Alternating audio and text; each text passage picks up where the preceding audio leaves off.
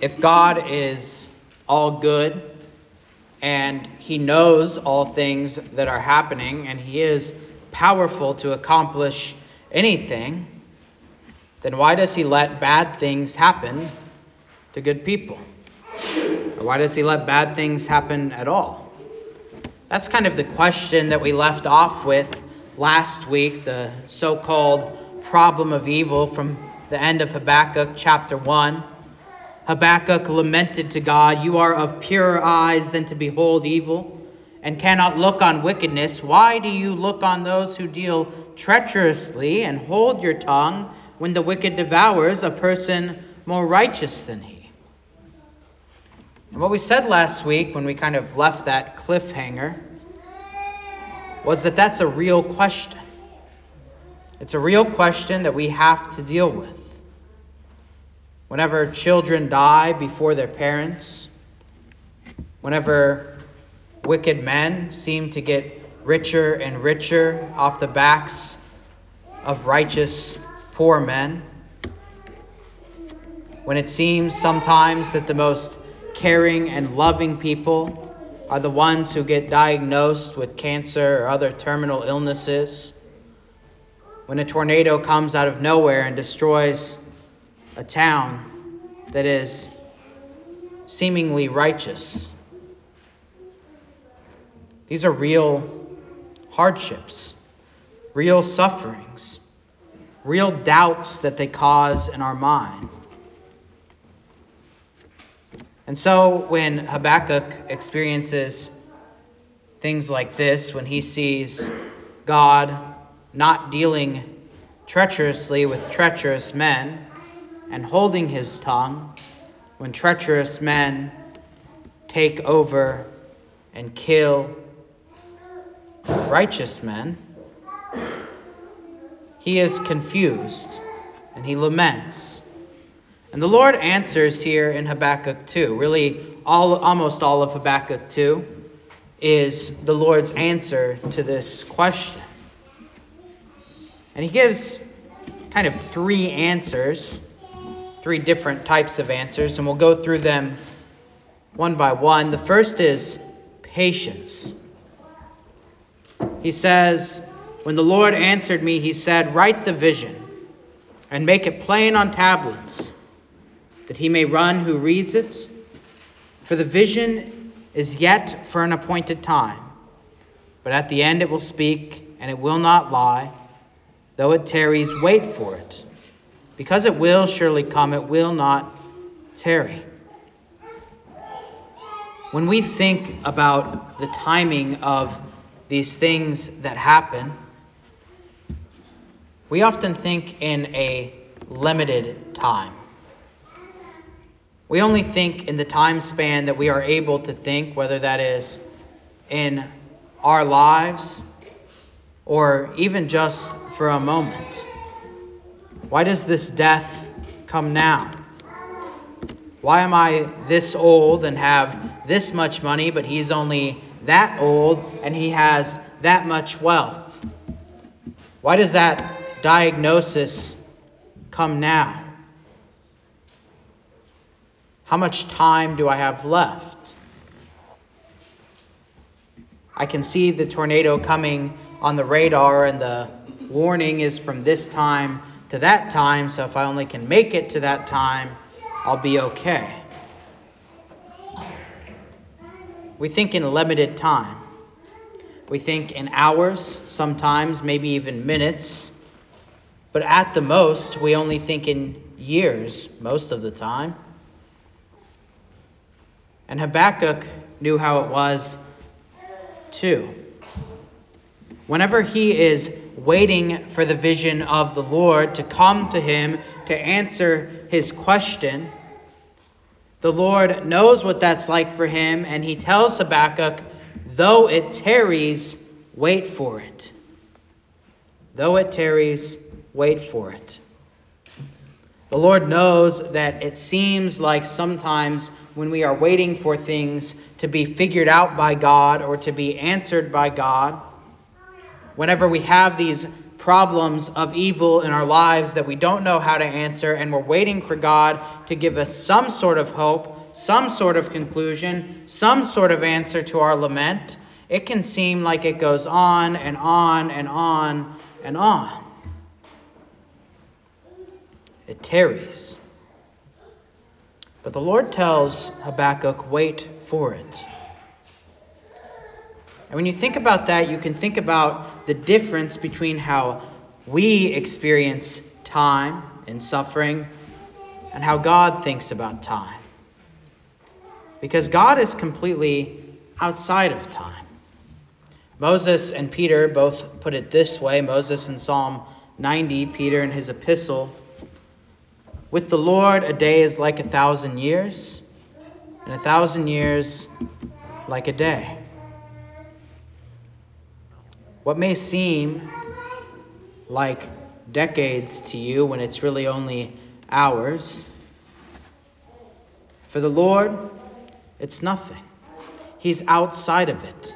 His scope, his time span that he's working with to figure everything in the universe out, including in your life, it's so much bigger than you could imagine. It's more than you have to work with. And so we can also think about what Isaiah says when he prophesies from the Lord. The Lord says, my thoughts are not your thoughts, nor are my ways your ways. For as the heavens are higher than the earth, so are my ways higher than your ways, and my thoughts than your thoughts. And we could add to that and say, and his timing is higher than your timing. You see, in God's perspective, he's not tarrying at all. It's a little bit confusing because in one verse, in the same verse actually, in one line, the Lord says it from Habakkuk's perspective, though it tarries, wait for it. And then 2 lines later, he says it from his perspective, it will not tarry. The Lord's answer to the problems that you face, all the problems of evil, they are coming in his time. A time that does not tarry. He says it will surely come. It will not tarry. Because he already has a plan. A plan that you may not be able to see the end of, but that he already knows about. We summarized Habakkuk with the verse from Romans 8 last week. God is working together for the good of those who love him, all things. You see, that's the thing. The scope of what God is doing when he's working out all things together for good is eternal. A far longer span of time than the 70 or 80 years of someone's life. A far longer span of time than the collection of wealth that will eventually be destroyed by moth or by rust. A far longer span of time than any one person's prognosis. A far longer span of time than the Weather Channel can predict the radar.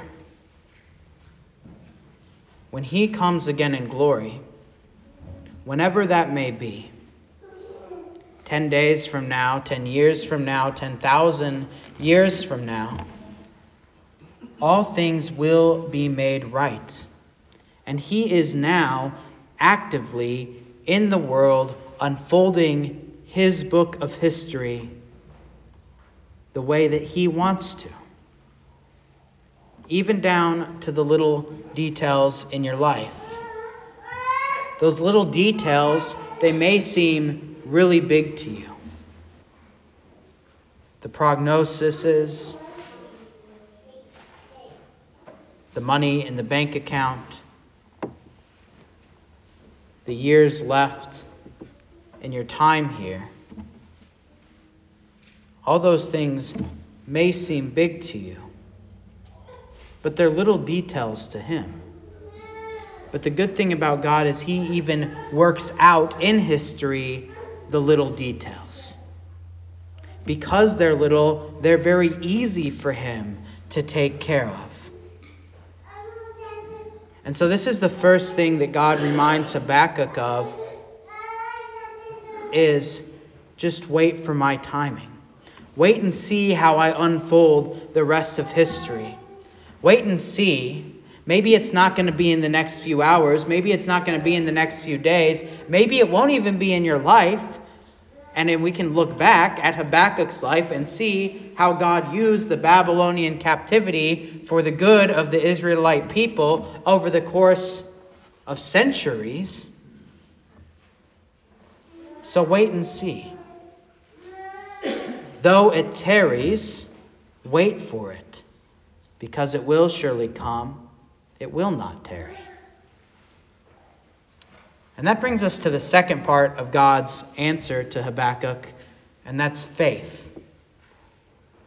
Now, as Lutherans, we often talk about this word faith in a very particular way. We often think about the faith that is part of our justification, that we are saved through faith, that when we trust in Christ for the forgiveness of our sins, that is our salvation. And in fact, that's how Paul quotes this verse, the righteous shall live by his faith. Paul quotes that verse. It's actually, I think, one of the most quoted verses in the New Testament from Habakkuk chapter 2, the righteous shall live by faith. Paul quotes that verse about justification. And that is part of faith. That's a very important aspect of faith.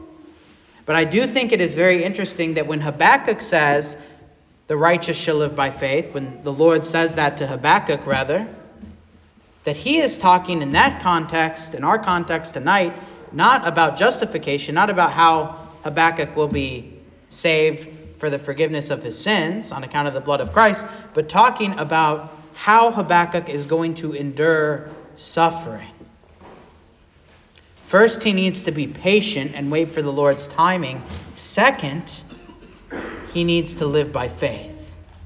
He needs to be able to trust that God is, in fact, through that timing, working out all things together for good.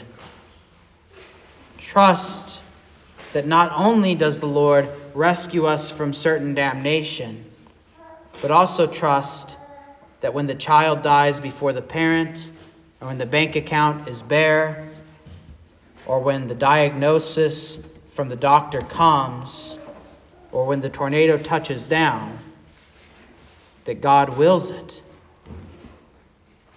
And that is a trust, that is a kind of faith that says to God, not my will, but yours be done. And that is the faith that we must live by. And if you think about it, it can't really be separated from the faith that we have for the forgiveness of sins. They go hand in hand. So first patience and then faith. These two things go together. And the rest of Habakkuk 2, actually really the majority of the chapter, God, I think, surprises Habakkuk. At least it's kind of a surprise to me when I read it. Because the third part of the answer that God gives to the problem of evil is maybe what we were looking for, or what Habakkuk was looking for, somewhere closer to the middle of chapter 1. When Habakkuk had complained, if you remember, about all the injustices in the land that we had talked about last week. And what the Lord does here is he starts to make a list of what in the Bible are called woes.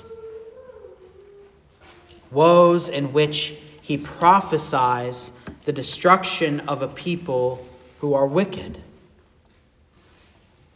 That's what Habakkuk had wanted to hear earlier on, but he wasn't ready for it. First, he needed to be reminded like we talked about last week, of his own sin and who his creator was. And then, as we just talked about, he needed to be reminded to be patient in waiting for the Lord and to have faith in what the Lord was doing. But now, he gets to hear of vindication. You see, just because the Lord is using Babylon, this wicked nation, to punish Israel and Judah, and Habakkuk is suffering through that, the Lord also does not excuse the evil of Babylon. Only the Lord is so powerful that he can use what man means for evil for the good of all.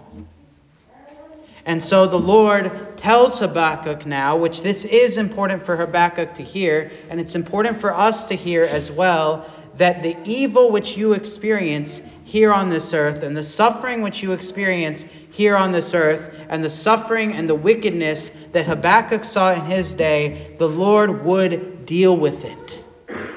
He would not excuse this kind of evil. And he gives lots of glorious images here about what the Lord's going to do on the day when Babylon receives their own. To paraphrase him, he says things like, "Woe to the man who builds a city of man out of evil covetousness and out of bloodshed. Woe to that nation which makes its neighbor drink of wrath, for the Lord will make you drink of his wrath on the day when he comes.